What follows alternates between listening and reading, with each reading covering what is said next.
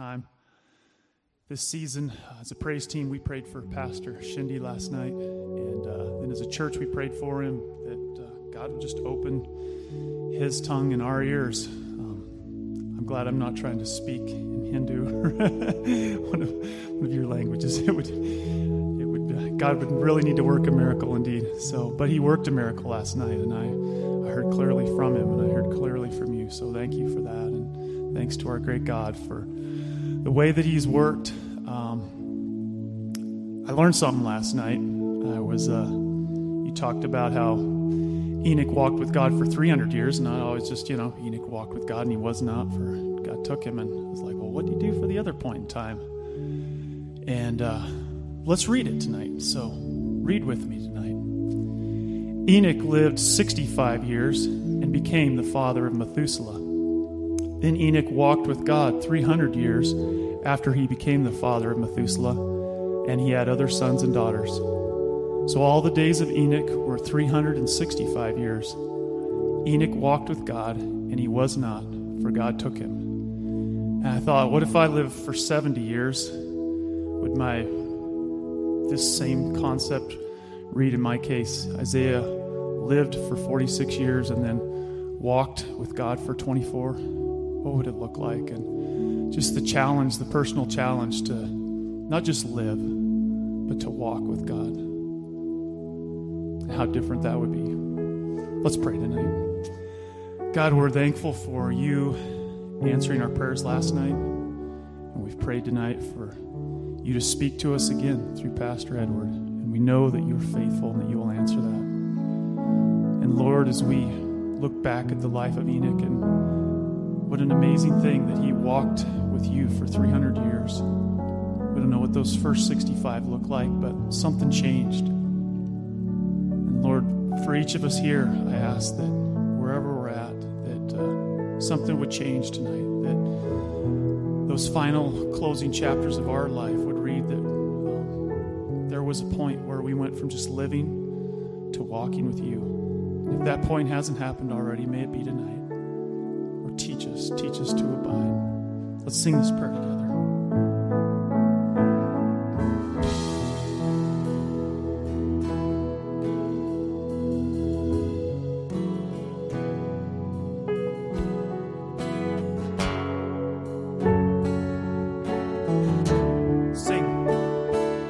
For my waking breath, for my daily bread,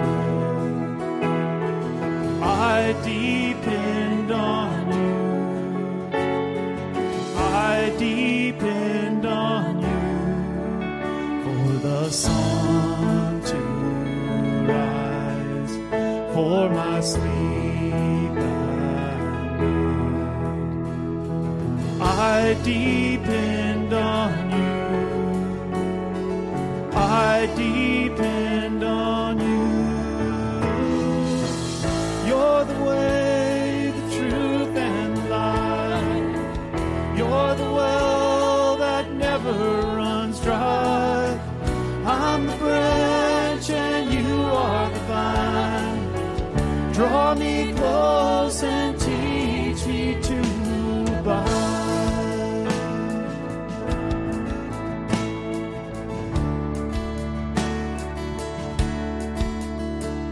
The Spirit leads as I'm following. I depend on you. I depend on you for the victories still in front of me. I depend on you. I depend on you. You're the way, the truth, and the light. You're the well that never runs dry. I'm the branch and you are the vine. Draw me close and teach me to abide. Be my strength, my song.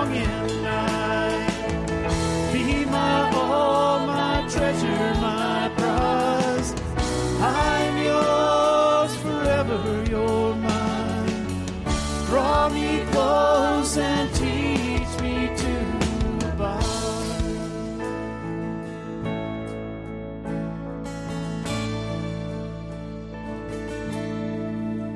When I pass through death, as I enter rest, I depend on you. I depend on you for eternal life, to be raised with Christ. I depend on you. I depend on you. You're the way, the truth, and the life. You're the well that never runs dry. I'm the branch and you are the vine. Draw me close and teach me to abide. Be my strength, my song in the night. Be my all, my treasure, my prize. I'm yours forever, you're mine. Draw me close and teach me to abide.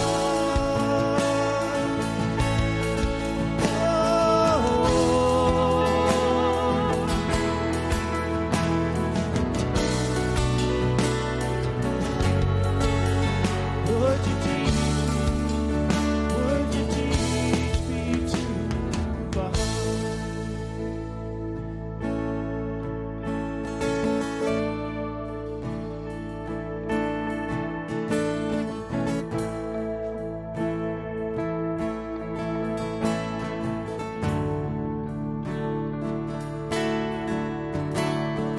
I depend on you. I depend on you. I depend on you. I depend on only you, Lord. I depend on you. I depend on no one else, Lord. I depend on you. I depend on you. You may be seated.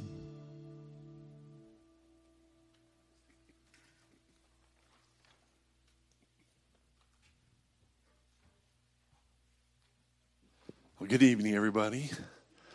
Glad you're here again tonight. The last few services, we've had times for Pastor Shinde or Pastor Edward, Hallie shared Sunday morning, just some about their ministries. And tonight, we're just going to take a time and pray during this time. Some specific things, simple things, like for Pastor Shinde and Pastor Edward and Brian and Hallie, as they finish up what they're doing here, all of them in the States, and then return home back to their ministries. We want to pray for them, pray for faithfulness, pray for wisdom, pray for humility and grace and perseverance in the ministry, and for their churches where they're serving. So let's make sure we do that. But I also want us to make sure we pray for God to do a work, right? Missions conferences are never just about coming and hearing some messages. The messages are prayerfully given by God to help us continue to grow to be the people that God's called us to be. So I want us to pray about that, to have that love for God and that love for people that truly does just cause the gospel to blossom in us and from us, right? To do ministry wherever God sends us, but also to seek God for new ministries and new opportunities and new places of service. And so, we definitely do not want to make missions normal. Missions and serving Christ is not something that we should find, uninspiring. right? Missions, we should have a passion for serving Christ. That's what we should be praying about. So let's take some time, you guys. If you want to pray out loud, pray out loud. It'll just take a few minutes, but pray out loud. It'd be okay. And if you're worried about somebody noticing you, they won't, because they're going to be praying. So pray out loud and nobody will mind. And then I'll close this in a minute, all right?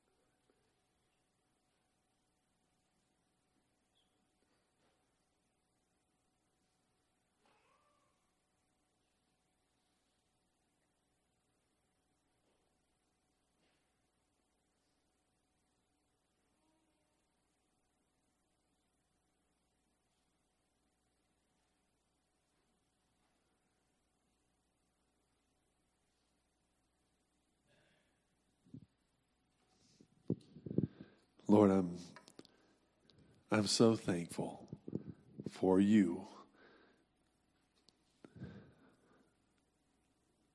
that your loving kindnesses never cease.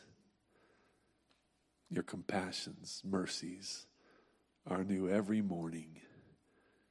Great, Lord God, is your faithfulness.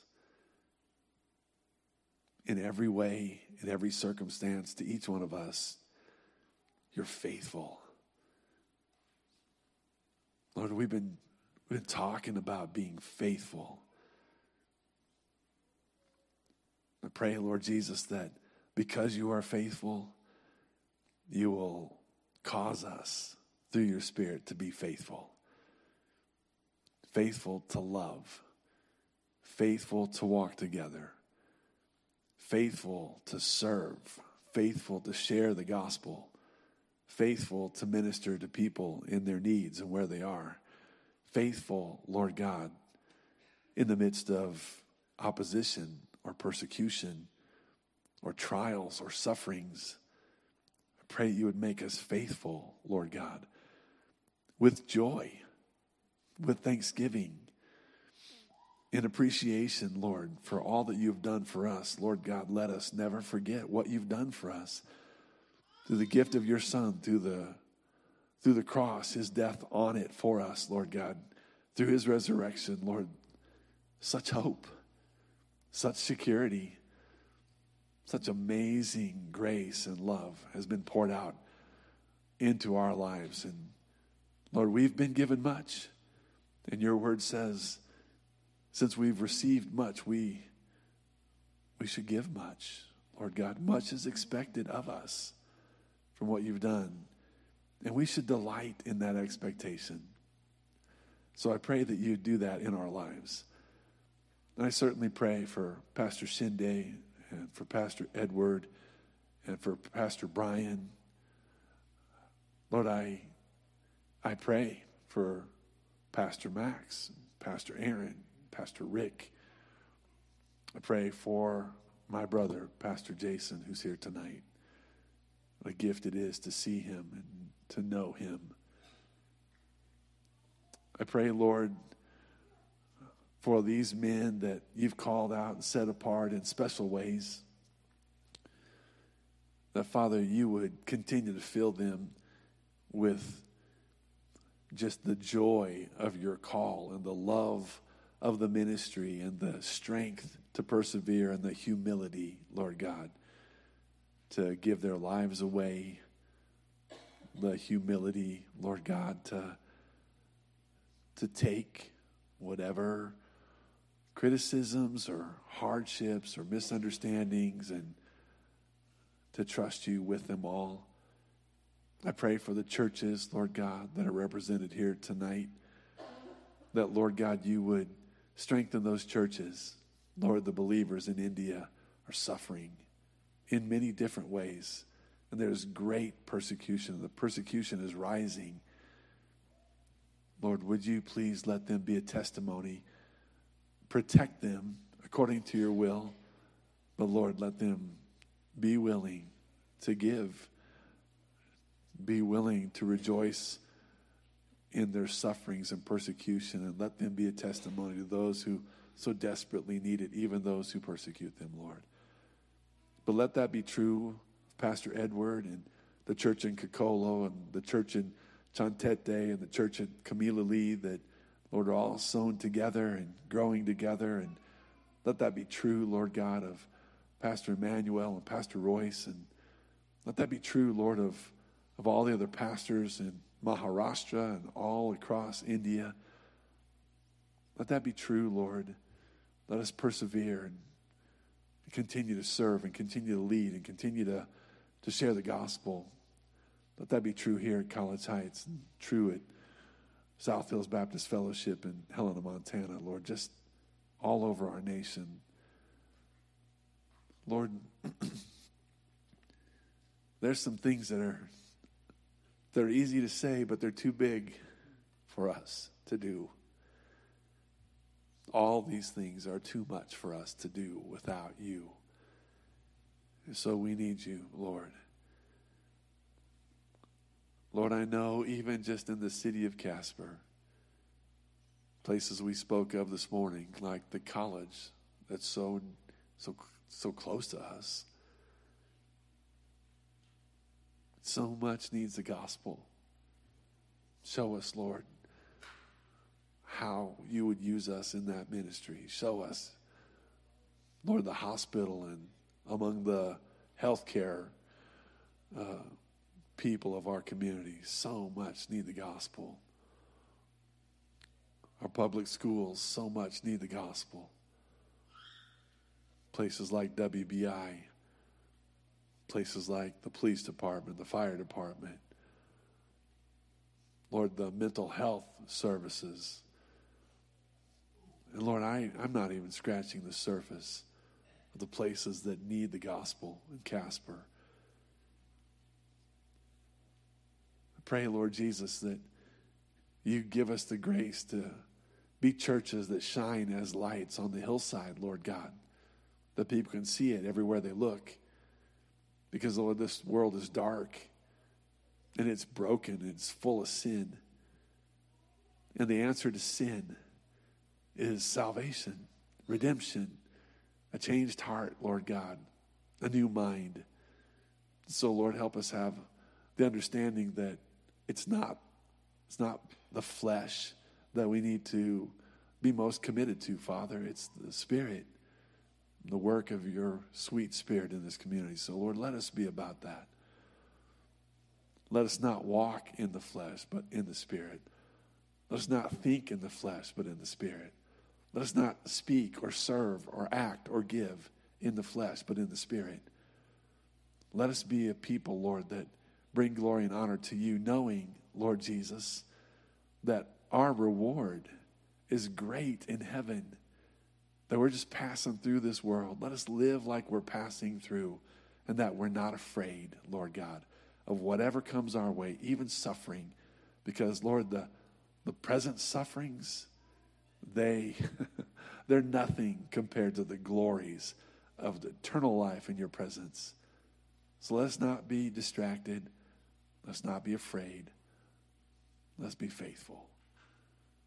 Lord, these that have come to speak this week have been faithful, sacrificial, to be with us. Thank you for them. We give an offering tonight to them through you for their families, for their ministries, for your glory. Please bless each one as we give tonight. Bless those that have given already. And please use these offerings for your glory. And Lord, we love you. And we pray in Jesus' name. Amen. Let's have the guys come forward and take this offering.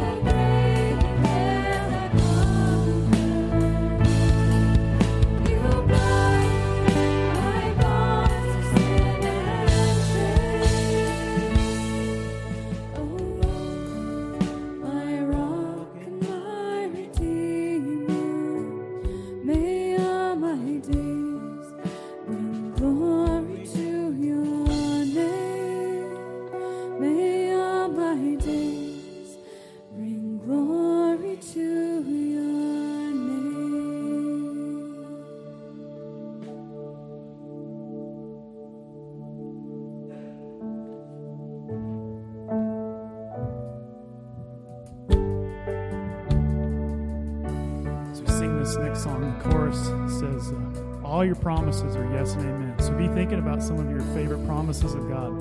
The Bible's chock full of them. So let's sing together. Father of kindness, you have poured out grace. You brought me out of darkness. You have filled me with peace. Giver of mercy, you're my time of need. Lord, I can't help but sing.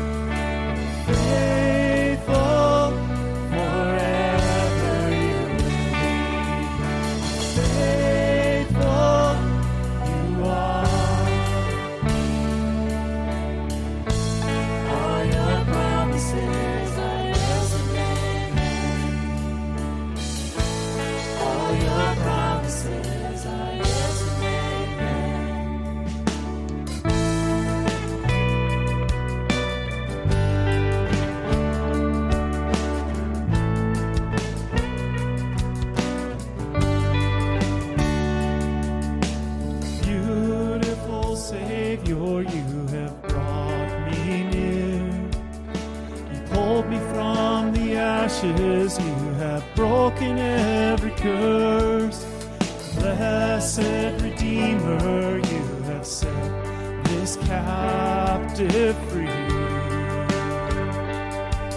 Lord, I can't help but sing, and faithful you are. Faithful forever you will be.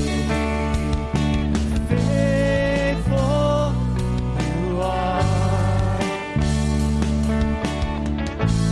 All your promises are yes and amen. All your promises are yes and amen. So we're going to break protocol a little bit here. Just let the band kind of ease down.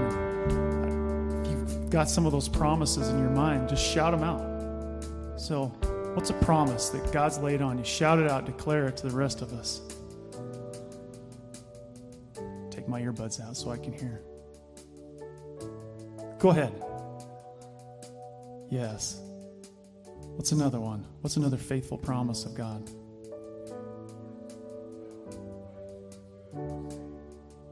Amen. What's another one?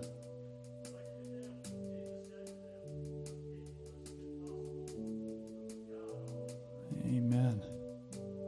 Someone else. Amen. He promises to never leave us. Go ahead. Yeah, shout it out, young man. I couldn't hear that. Someone. Amen.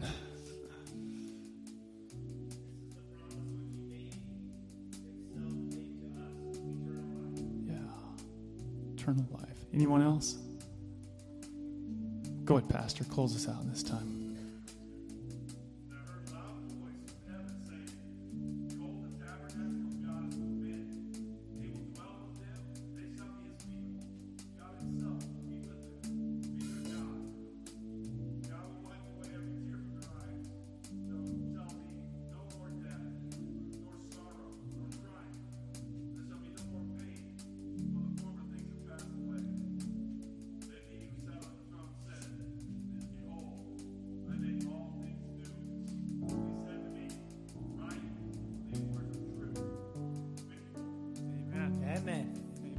Rest in these promises.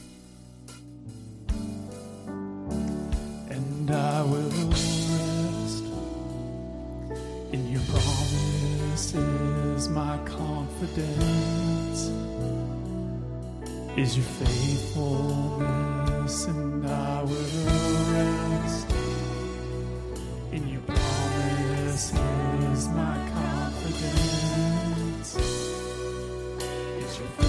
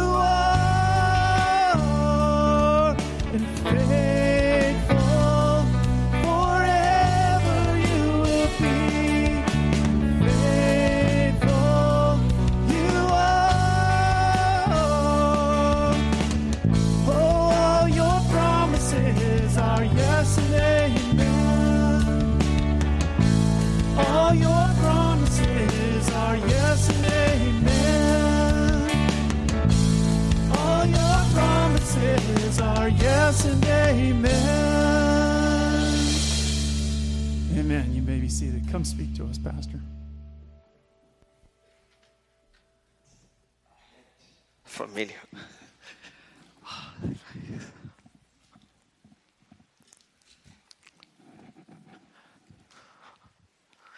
I wanted to talk to JC and then I realized that my mic is on.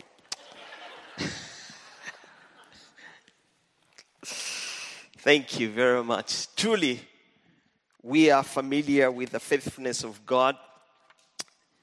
And we have experienced His faithfulness in our lives. And we can testify of His faithfulness every day. We have been blessed for the past 3 days with the word of the Lord that has really reminded us of the faithfulness of God as well as our need to be faithful.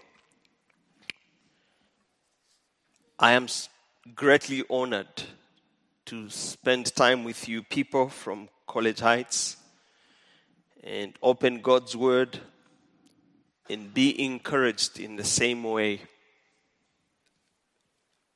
the word of God encourages everyone. And I think as we come to the close of the mission conference, I hope it won't be the close of thinking about our commitment to taking the gospel forward, our commitment in being involved in the lives of the people that the Lord brings to us, that we will build on what the Lord has brought to our attention these past 3 days. I want us to focus really on God's perspective of our faithfulness. Actually understanding what God means when He calls us to be faithful to Him. I do know that, like I've said, that every one of us are pretty sure of what it means when we say God is faithful. We know that He is faithful because He provides for our needs, He protects us, He guides us, and He leads us through this life. But do we understand what it means when God is calling us to be faithful to Him? Do we really understand? I do not want you to give me your opinion, but I want us to really look at His view of faithfulness when it relates to us and our relationship with Him. Yesterday, Brother Praveen called us to be faithful to the Lord. But do we understand how that looks like? And I want us really, as we go through this evening, to help us really have this godly perspective of God's view of His call on our lives to be faithful. And I'm going to use a biblical character to help us iron out a few things in our understanding of what God means when He calls us to be faithful.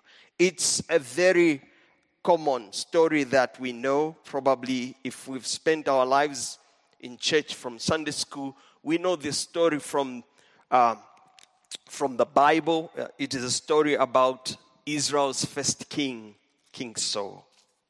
And I really thought of picking this biblical character because he shares something familiar with us. He was given a commission by Yahweh. In the same way, you and I have been given a commission by Yahweh. And then from this biblical character, I think we're going to be helped to understand what God means when He calls us to be faithful. In the first 4 verses, we notice that King Saul is being given a commission. We can read together 1 Samuel chapter 15, verse 1 and 4. We see that he's been given a commission.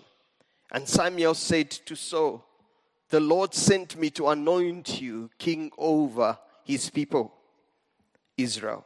Now therefore, listen to the words of the Lord. Thus says the Lord of hosts, I have noted what Amalek did to Israel in opposing them on the way when they came up out of Egypt. Now go and strike Amalek and devote to destruction all that they have. Do not spare them, but kill both man and woman, child and infant, ox, sheep, camel, and donkey.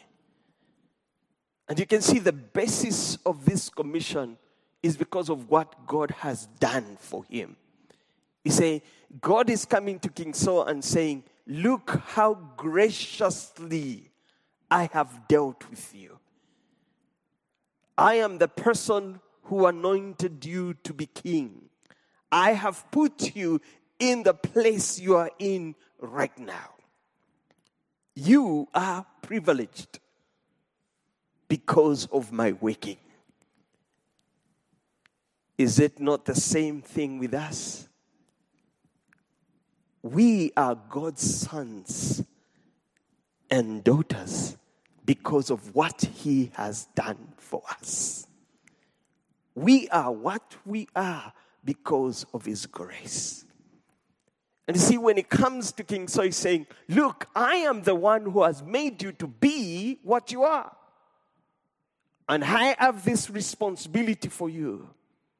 Go and do something that I have already planned. I knew what Amalek did, and you are going to be my emissary. You're going to be my messenger. You're going to be my instrument to discharge my will.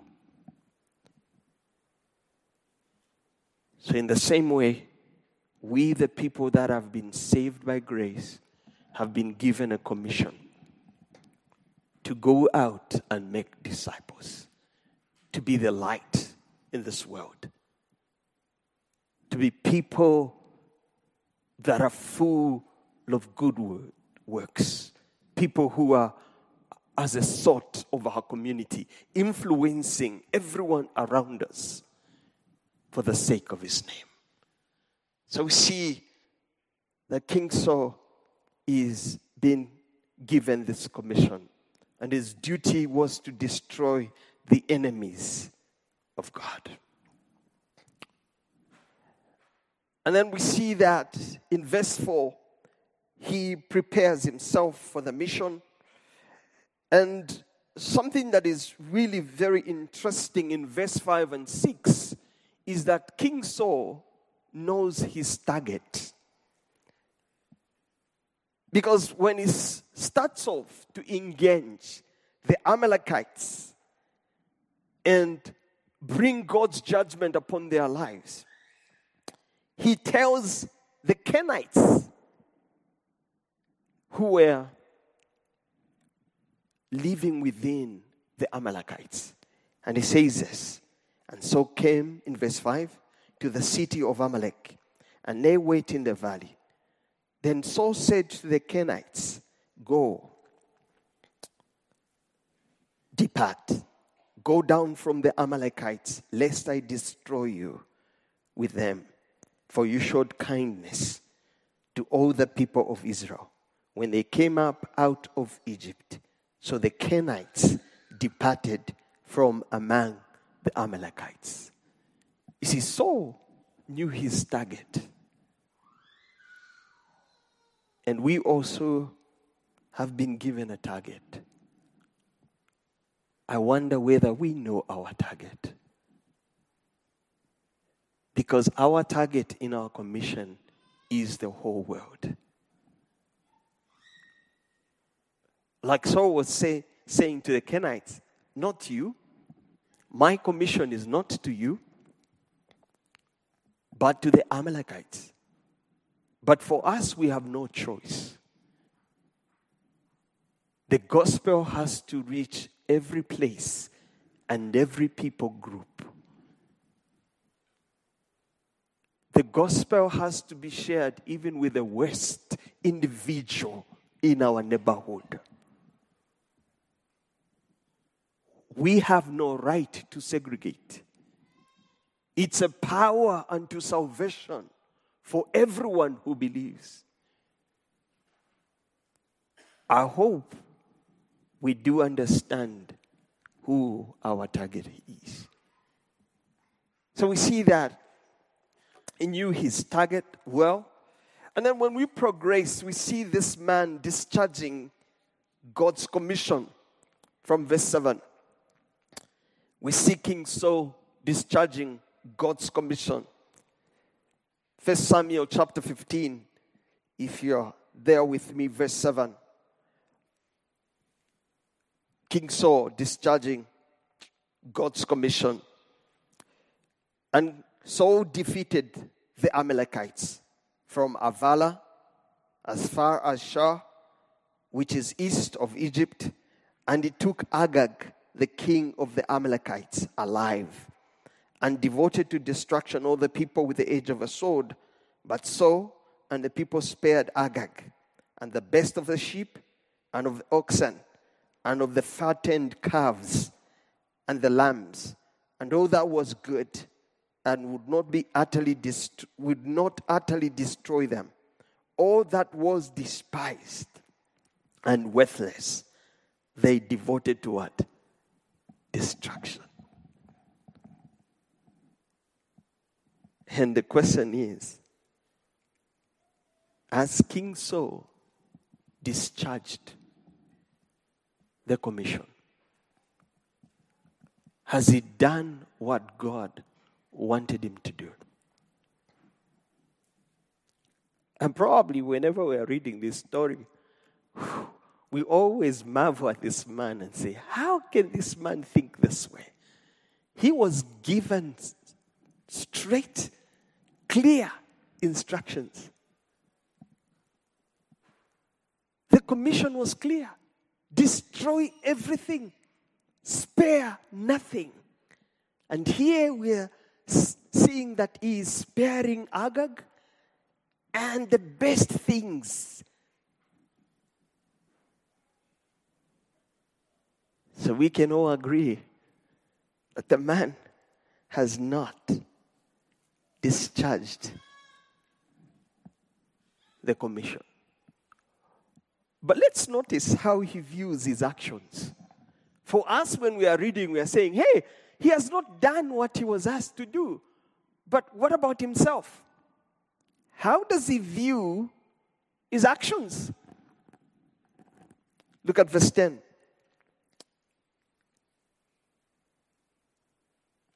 And the word of the Lord came to Samuel. I regret that I made Saul king, for he has turned back from following me and has not performed my commandments. That's God's perspective. He's looking at what Saul has done. And Samuel was angry, and he cried to the Lord all night. But look at Saul. And Samuel rose early to meet Saul in the morning, and it was told Samuel, Saul came to Carmel, and behold, he set up a what? Monument for himself. Saul is excited.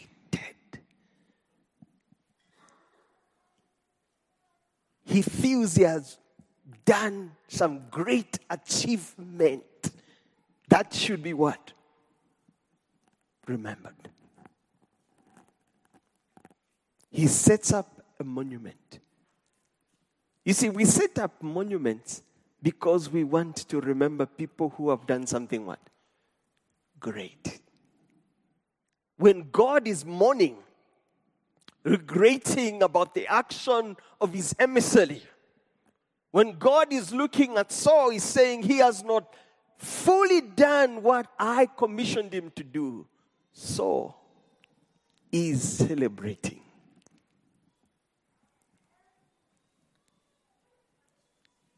He is so excited. And you see, this word is used in this way. It's a Hebrew word, yada, which in most cases would mean a hand or what. But it's used in this way to mean monument 4 times.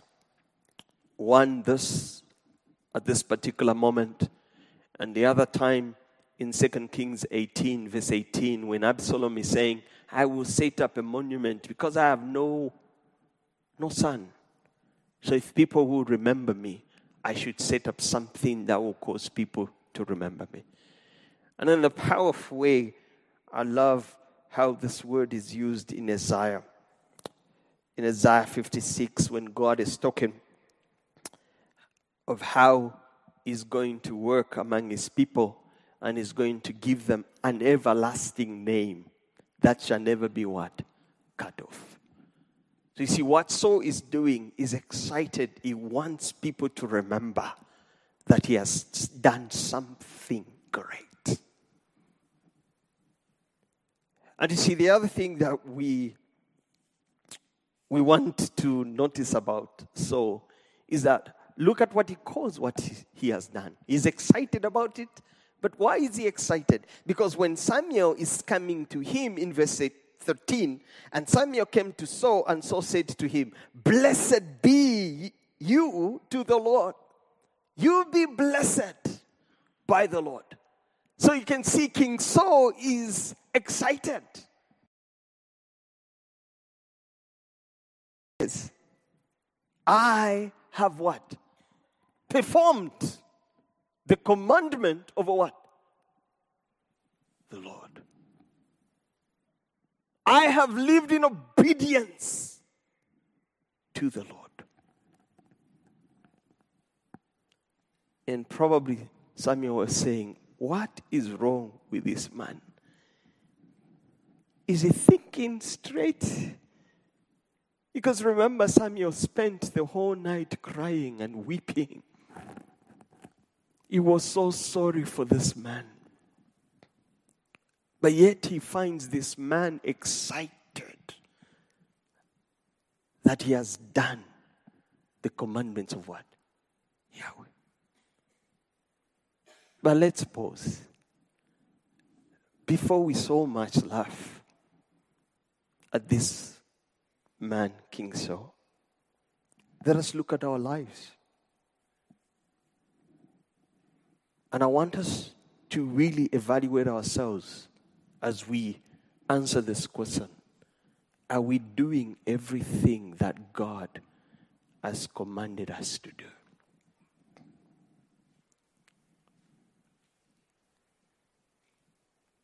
Are we, as believers, living out the truth revealed to us in the scriptures? Or, like King Saul, we are only picking a few things here and there, and we are jumping, having this victory dance, and saying we are faithful.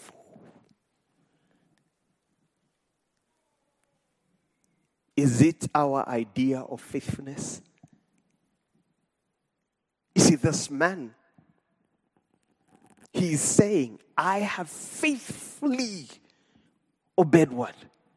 Yahweh. But when you're reading, you're saying, no.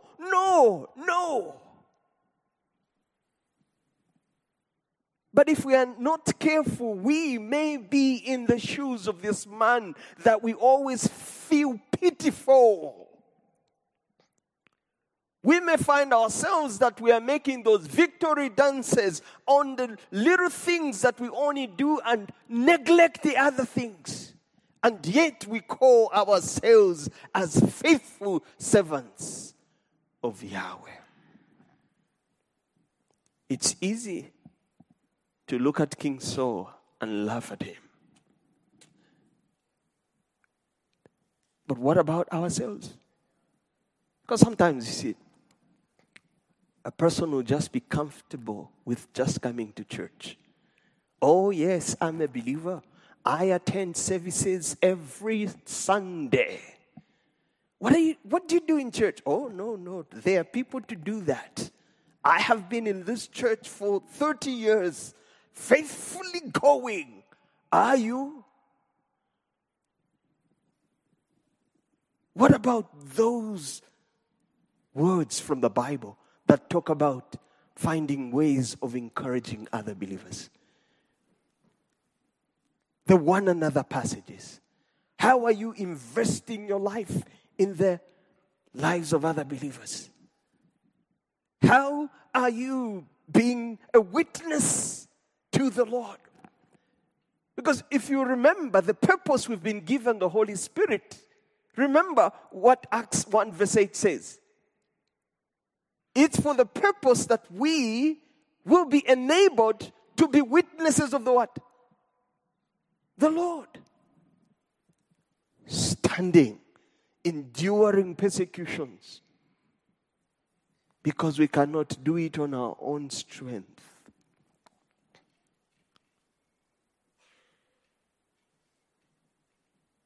But you see, we can laugh at this man, but yet in the same way,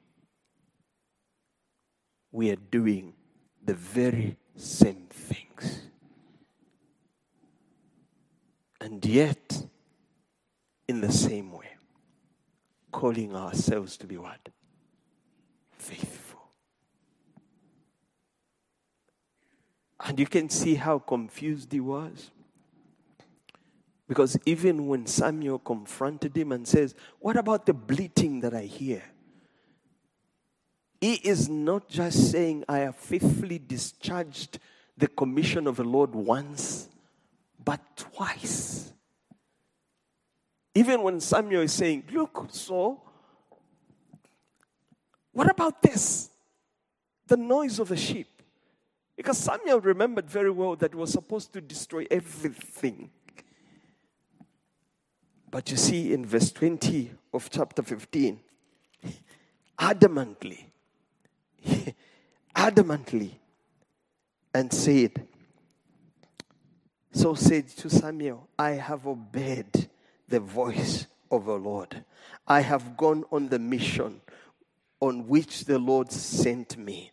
I have brought Agag, the king of Amalek, and I have devoted the Amalekites to destruction. Can you hear this man speaking? He is arguing that he's faithful. He has faithfully discharged God's commission.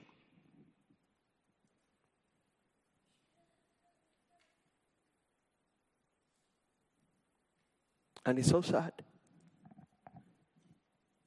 And probably, maybe that's the same way with us.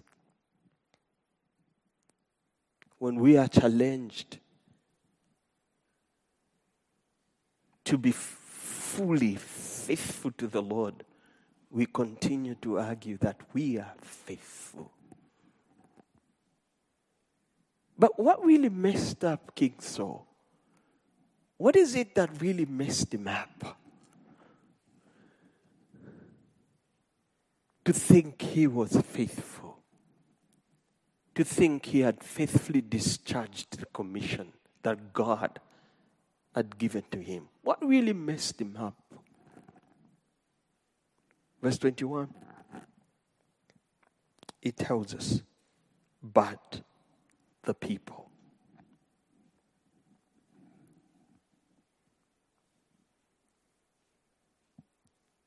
The people.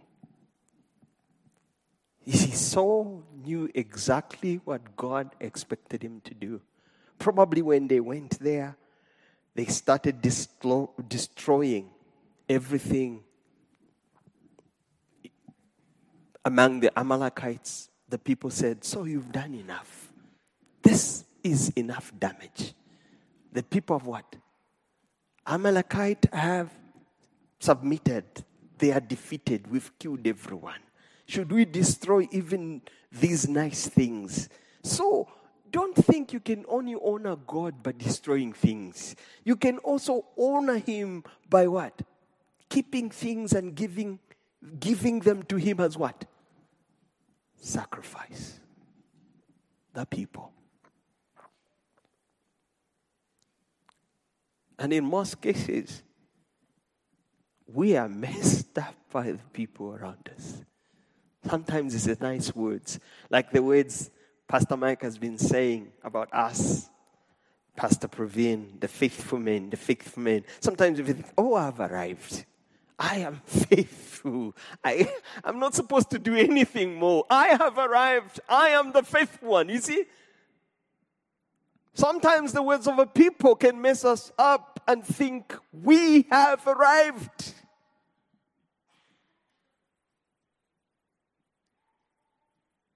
And probably that's what we think. You see, you can ask everyone at college, like, I am the one who do this. I'm the one who do this. I'm the faithful one. Are you? Oh, if I were to leave College Heights, people will miss me there. There will be a gap.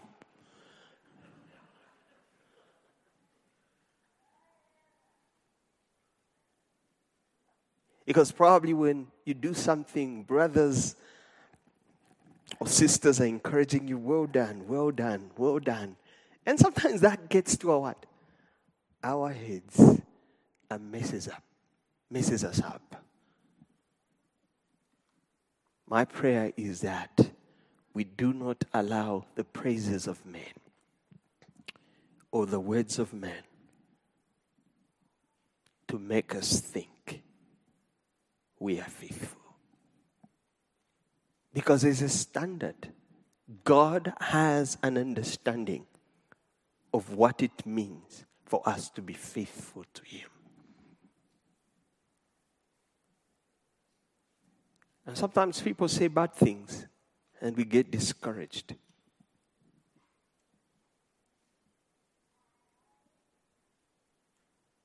So you see, for King Saul, it's the people.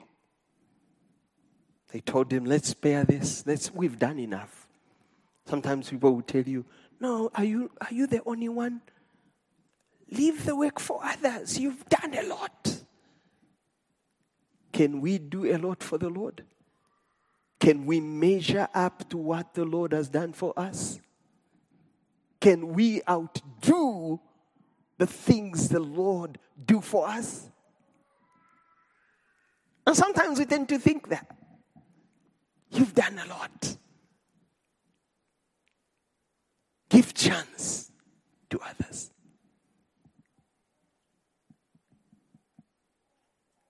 And then we're seeing that this biblical character we're looking at, he had a wrong view of faithfulness. He was confused. I hope this is not our view of faithfulness. God rejects this understanding of faithfulness. Because as we continue to read this passage, we find that God is saying, I have rejected what? So, this is not what I mean when I put people, I call them to do things for me. This is not what I mean. This is not the faithfulness I want. Then God, what do you mean when you call us to be faithful? What do you mean? I think it is seen in understanding what God means when He calls us to be faithful. It is seen in the neighbor now that replaces what? So. Because he mentions something. Samuel mentions something in verse 22, and he says this. And Samuel said, Has the Lord as great delight in burnt offerings and sacrifices as in obeying the voice of the Lord? And then Samuel is making this thing very clear to him, that God delights in obedience. But how does this obedience look like? Because Saul was saying, I've obeyed, right? And there are many of us who are confused that probably we are obedient. How does this obedience look like? Because we see that God is rejecting the obedience of Saul, He's saying, no, that's not it. And then he turns to the neighbor. In chapter 16 of 1 Samuel, he comes to Samuel. The Lord said to Samuel, how long will you grieve over Saul, since I've rejected him from being king over Israel? Fill your horn with oil and go. I will send you to Jesse the Bethlehemite, for I have provided for myself a king among his what? His sons. And then what does he say about this king he has provided for himself? Look with me in Acts chapter 13, verse 22. Because I think this history is being recounted to see why God went for David. And then it's going to help us understand what it means to obey what? The Lord. Acts chapter 13, verse 22. And I read, when he had removed him, Saul, he raised up David to be their king, of whom he testified and said, I have found in David, the son of Jesse, a man after my heart. Look what follows. Who will do all. Who will do what? All my will. Not half. Not some of it. Who will do all my will. And when you look at David, we're going to say he was not a perfect man like we are. But God saw in him his heart to do all of his will. David knew one thing, that God is not delighted in burnt offering. But something that God will not despise is a broken and contrite what? Heart. It's a heart that is right there at the foot of God's throne saying, do unto me according to your will.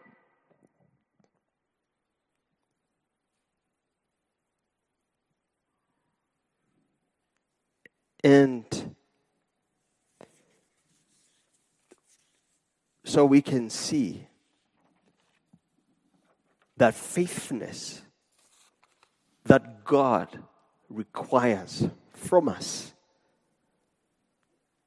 is that which obeys His will regardless of the consequences.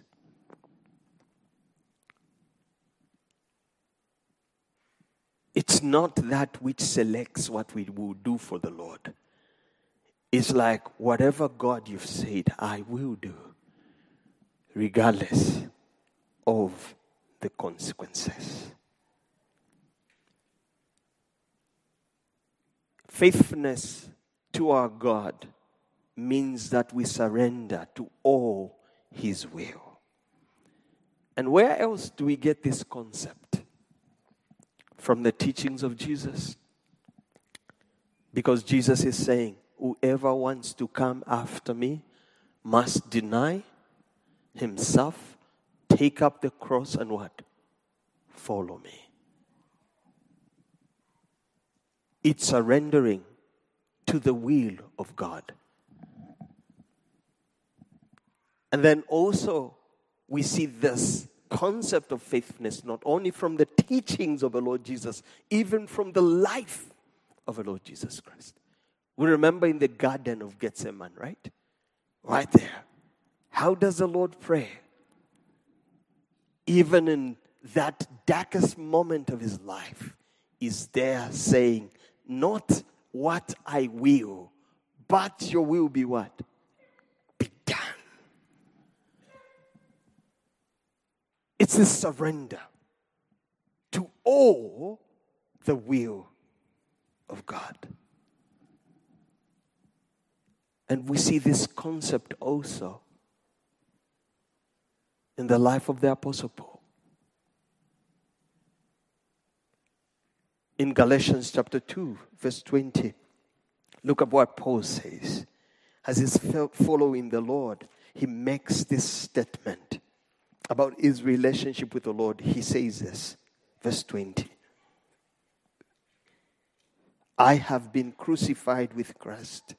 It is no longer I who live, but Christ who lives in me. And the life I now live in the flesh, I live by faith in the Son of God who loved me and gave himself for me. It's not about me. And then when you find believers who are saying, no, I need to leave something for myself. I need to leave time for myself. Do you really have time for yourself?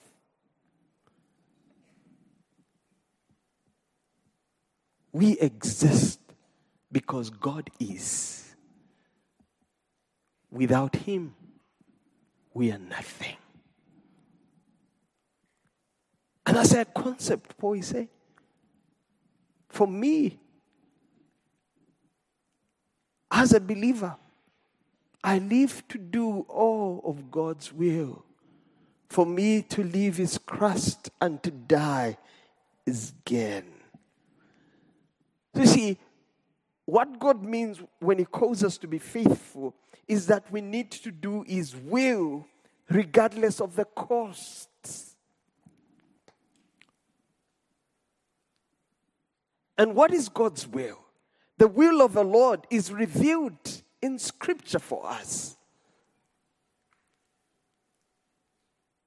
So sometimes we may have this wrong view, like King Saul, of thinking that we are faithful just because we are doing one aspect of what God expects from us, yet we are neglecting all the other things. You see, that's not being faithful. We know our God is faithful. But we also ought to be faithful. It's what brings joy before our Savior and our God. When we faithfully live our lives for Him.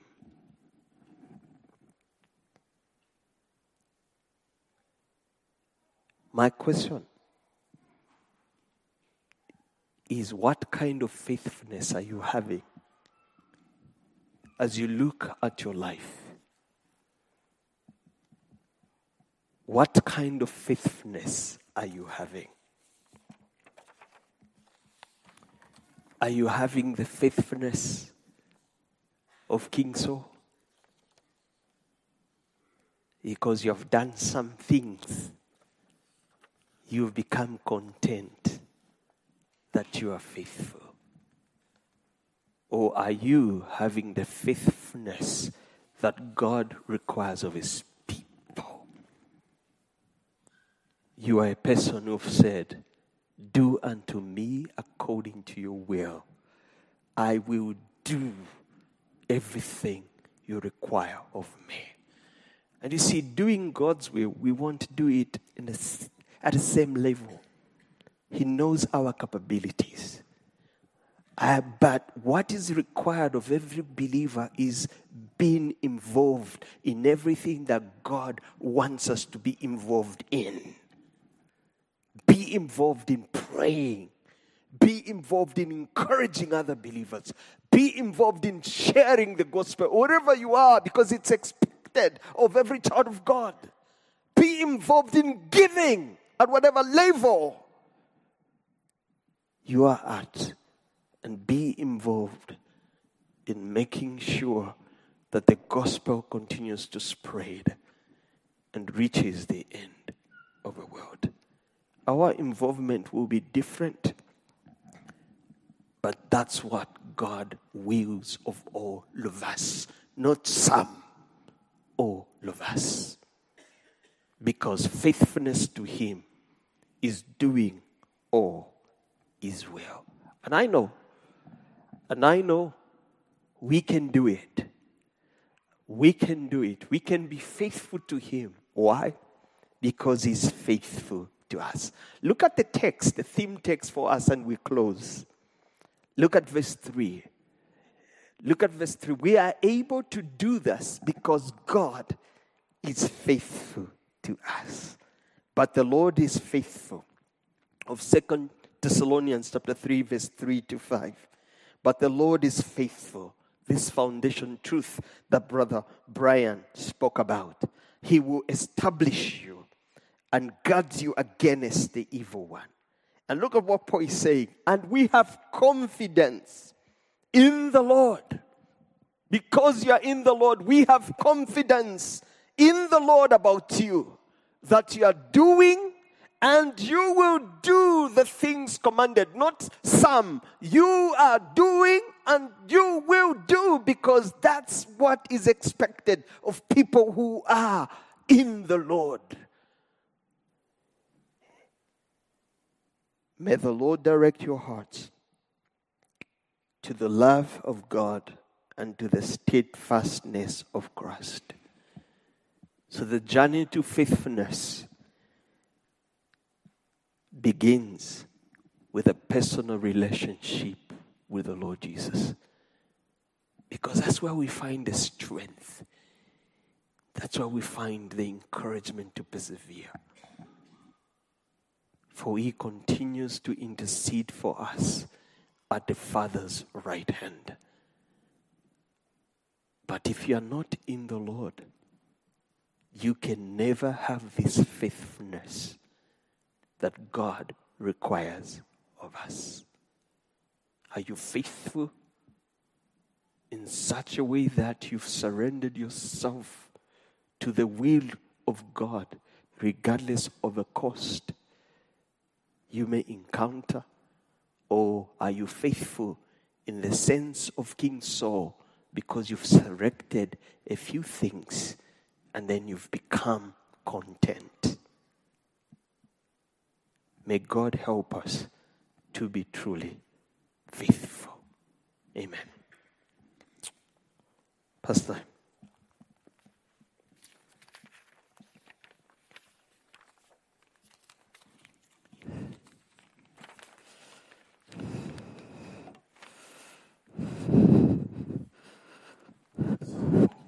A great way to end our missions conference when we talk about faithfulness. And a pretty great example. I mean, there's not a lot to be said other than, first of all, are we willing to let God search us out to find out if we're faithful? Are we willing? Or are we just going to kind of go, He's not talking to me. If He knew all that I was doing, He'd know I was faithful. How about we not say that? How about we say, Lord, would you just search us? Would you know? Would you let us know where there's places that maybe we're not as faithful as we should be? But then we can't just stop there, right? We have to have humility, the willingness to say, Lord, whatever your will is in my life, whatever it is, I want to be about it. I want to do what you called me to do. And I'm thankful for the point that he made. It's going to look differently for each one of us. And that's fine. But we have to have the humility to go, Lord, not my will, but your will be done. And, then the realization, by the way, that if God shows us areas that we are not being faithful, the realization to say, if we confess our sins, He is faithful and righteous to forgive us of our sins, to cleanse us from all unrighteousness, and to go and be faithful, right? It's not enough to acknowledge we're not faithful. It's not enough to say I'm humble enough to be used by you. But we have to say, Lord, I need forgiveness, and then I'm going to go. And so as we sing this last song, I mean, maybe you just need to sit and pray. Maybe you need to stand and sing. But don't ignore, don't miss the question, Lord, am I faithful? And Lord, show me where I need to be faithful if I'm not. So let's stand. Let's sing tonight.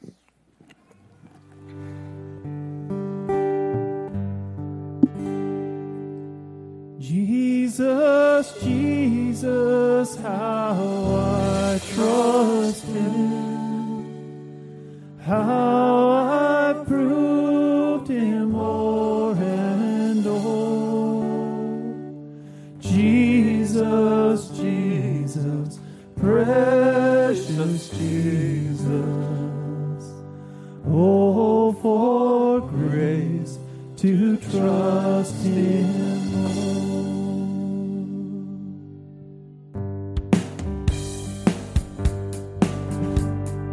'Tis so sweet to trust in Jesus, just to take Him at His word, just to rest upon His promise, just to know thus saith the Lord.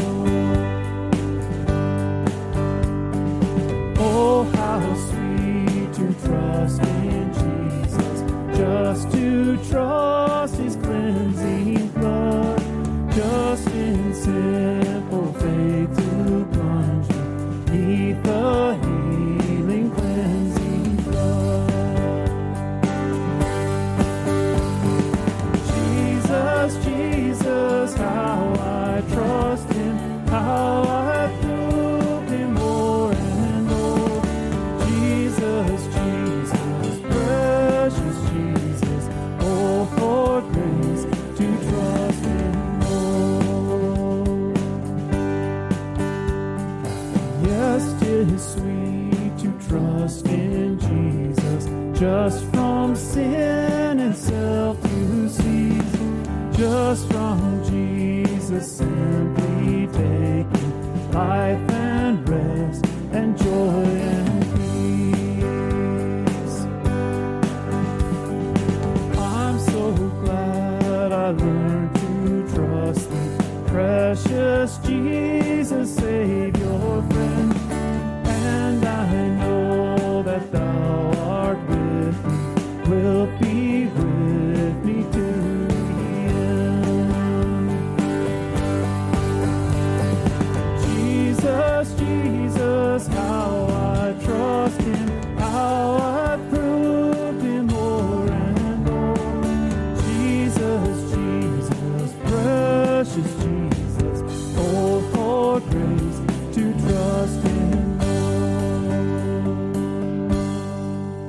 And Jesus, Jesus, how I trust Him, how I've proved Him o'er and o'er. Jesus, Jesus, precious Jesus, oh, for grace to trust Him more. Lord, we're grateful for your word. We're humbled by your word. We're encouraged by your word. We do have confidence, Lord God, in you, that you will give us all that we need. Enable us, fill us with love, grace, tenderness, courage, all the things that we need to be faithful. You are to us, and you have for us. And so, Lord, just give us what we need. And forgive us, Lord. Forgive us for where we have not been faithful, unfaithful.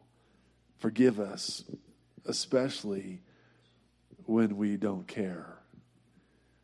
Please, Lord, give us hearts to care because we love you, because we're thankful, because you are our Savior, because you have given us life in Christ. Help us, Lord, care.